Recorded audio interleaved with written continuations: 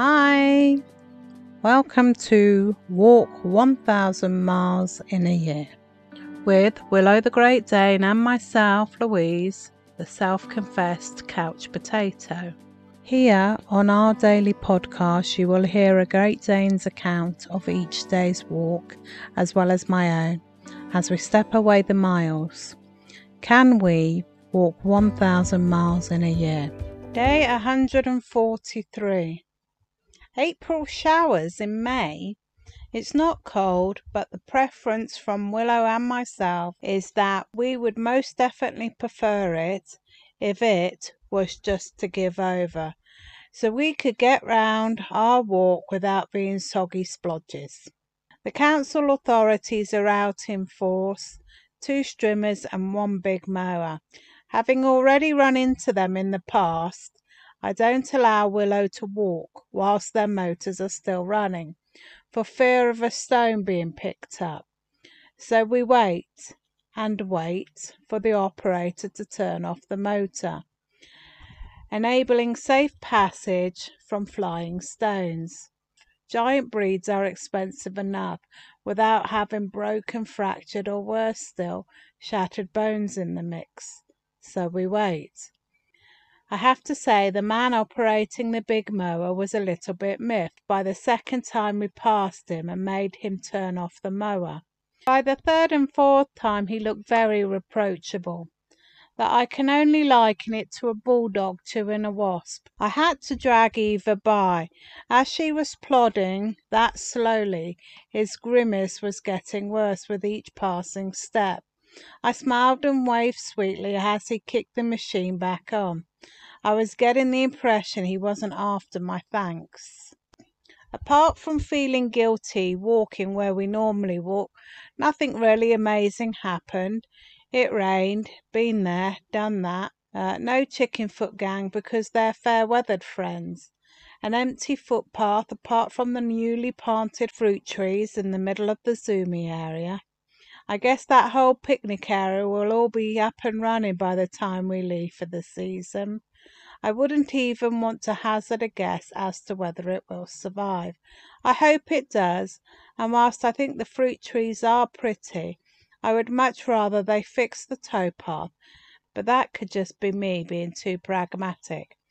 CRT want to encourage people to use a towpath, and with the towpath being the foundation of the whole walking on the towpath, it just makes sense to wait until the pump repairs, improve the towpath, and then plant fruit trees and the picnic area. But hey, that's just me. What do I know? I'll get down from my box now. Carry on. Nothing to see here. Here comes Willow. Willow, tell the listeners what you thought of the walking. Mum! You know, like we said.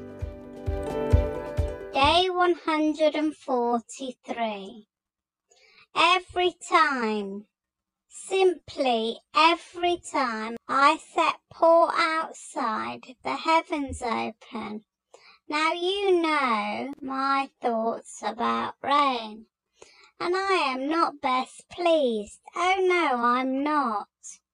Why, oh why, can't we go out when it's not raining? I think it has something to do with the rain has just not stopped.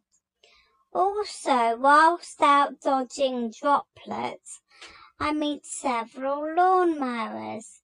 Those big ones the official people push around. The one that cracked Mum and Dad's bedroom window when it threw up a stone. Mum was not happy, and Dad, as usual, was walking round with his eyes closed, right up until the time he was pulling the window out of the boat to get it replaced. Already having had previously horrible and costly dealings with the machines of destruction, I did not want to get my own windows broken. So we stayed well back until the man turned the machine off. He didn't seem too happy when we came back 20 minutes later. and Eva said even less happy when she went back out. Eva described it as being somewhat annoyed, not being funny, Mr. Man, but we've walked this same path day in, day out for a long, very overdue while. So walk it we will. I love the smell of fresh cut grass. It also makes finding gifts and discarded food items easier. In fact, I've always been able to smell them, but now I can see them. And if Mum's eyes in the back of her head aren't on their top game, it always makes quickly gobbling them up a lot easier and faster before Mum has time to react. I also like the slickness of the grass as I rub along. It's cooling, soothing, and fun. There is only one reason I don't like the grass being cut, and that is the succulent long wisps are cut down. So it makes grazing just that little bit more work because the juicy tufts are harder to find. Generally they're in the undergrowth where Mum likes to forage for poop. Though I'm still none the wiser why she does it. I guess it will always be one of those universal unanswered questions. Mum is my universe and I am her world. Thank you for listening to our podcast. We really do appreciate it. We are thankful that you have chosen to be part of our journey, and we'd like to take you with us to find out if we can walk 1,000 miles in a year. I don't know if we can, but I am in it to find out. I do know Willow's age is against her.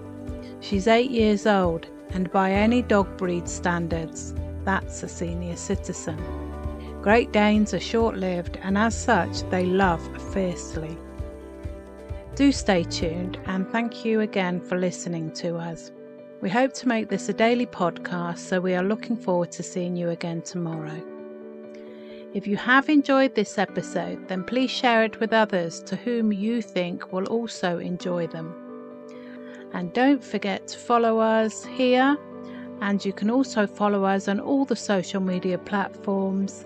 #WillowWalks1000miles. Once again, thank you for listening, and we'll see you tomorrow. Take care. Bye.